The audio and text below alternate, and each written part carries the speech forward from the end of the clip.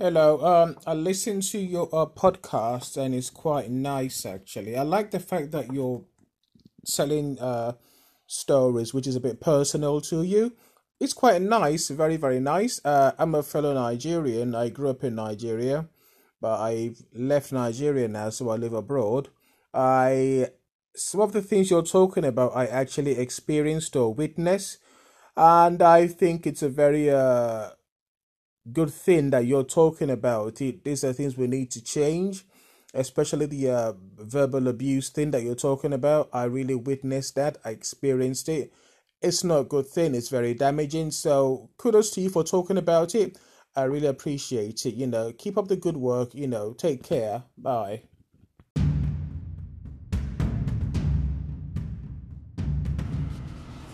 Hi, good afternoon. Welcome to Nigeria Home Talk. It's your girl, Daniela. It's really been a long time, and I'm sorry for not recording for so long. Work has been stressful, 9 to 5 job, and personal hustle. So it has really been difficult balancing a lot of things. But I got a voice message from a listener, and it really encouraged me and made me feel like, okay, this little thing you're doing for fun or for encouragement or to make people see things from your own perspective or understand things going on or the common things going on in Nigerian families, and the way it has affected everyone and no one is talking about it. It kind of made me feel good, and I appreciate the person so much. Thank you very much. I'm super grateful. So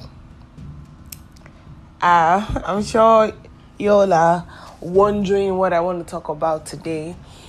It's something that I'm very sure 90 to 80% of Nigerians have gone through it, especially when they're in their teens, and it's not like a norm. No one talks about it, or everyone feels like it's a struggle everyone has to go through and it's normal.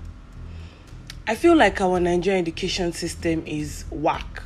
I'm sorry to use the word whack, but it's just how I feel. It's really terrible. I have a problem with the fact that a 16 or 17, 15, 16, 17-year-old child finishing secondary school and boom, off to the university. I feel like when I was at that age, or when most people were at that age, they didn't know what they wanted, even the course they wanted to study. But because of parental pressure, my father wants me to study this, my mother wants me to study this, the parents push them into university at that young age, making a lot of mistakes, under a lot of pressure, a lot of I want to be in the university pressure, parental pressure, family pressure, societal pressure.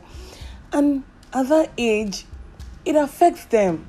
Something mentally is twitched and no one talks about it. Because when I was 17, my father wanted me to study medicine, but I didn't want to study medicine. But I knew I wanted to do something that I could be there for other people. I could care for other people. But my parents, my dad wanted me to study medicine.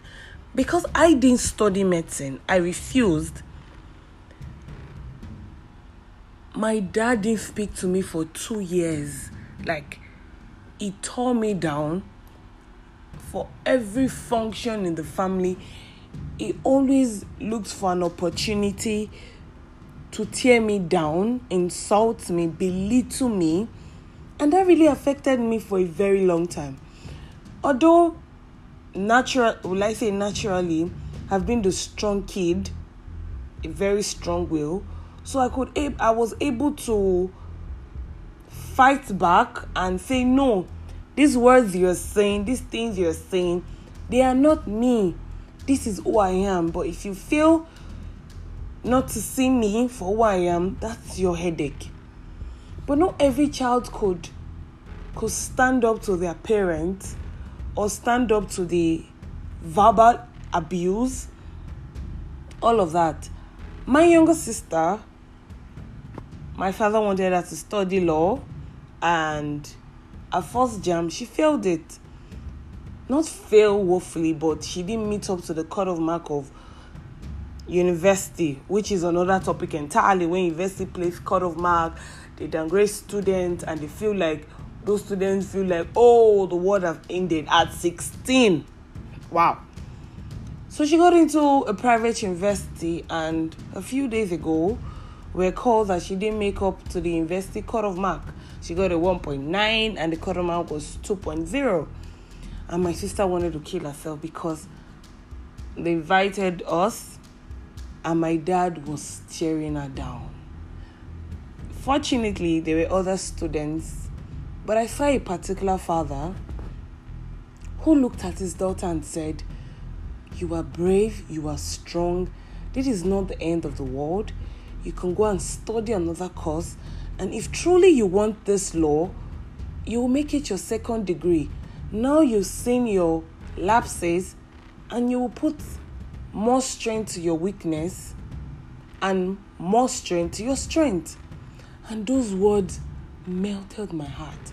And I looked at my father, tearing down my sister, calling her names, although my sister is his favorite. And I was so angry.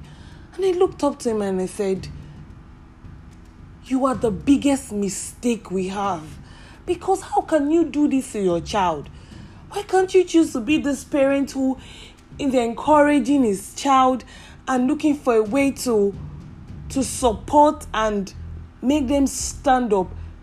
This is not the end of the road. You're making her feel like she has failed in life. She is nothing. She is worthless. Who does that?" I feel, in my own opinion, when you finish secondary school, go to a 2 years program, a college that they teach you across all profession, depending on the area. If you want to be in the science section, they teach you sciences. Art, they teach you art. Social science, they teach you social science. After 2 years, you can decide what you want to do in the university. And with that certificate, you could be able to work anywhere still if you decide not to further. Because even 95%, I'm not sure, this is just my own statistics, but I feel like 95% of Nigerian graduates, they do not practice what they went to school to learn, or they are not in the field of what they went to school to learn. You see a lawyer being a makeup artist, a doctor being a musician. All those years have been wasted if they could put those years to learn what they really want to do. And our parents are not even helping matters. And the Nigerian education system is so rigid, so structured for suffering and demoralizing. I feel like a lot of things are going wrong. And eventually these things affect us, because even me, myself, I studied economics in school, and I don't think anything I want to do or my passion has anything to do with what I studied in school.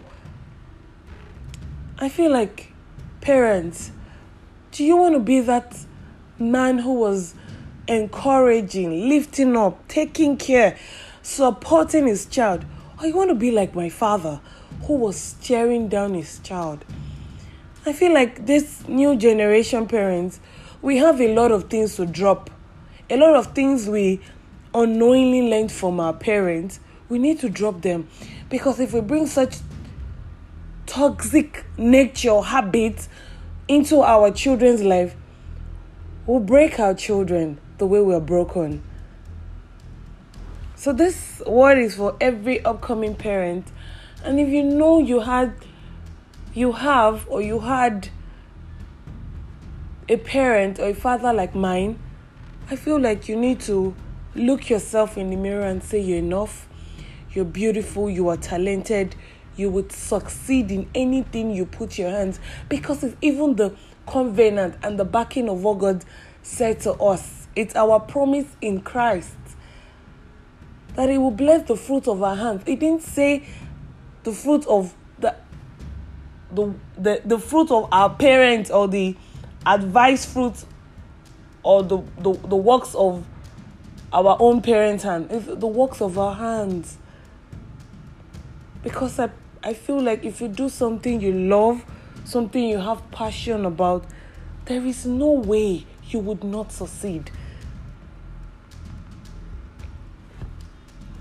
I'm very sure this podcast is very long. Sorry for taking your time. I love you all. Have a wonderful day. Be good.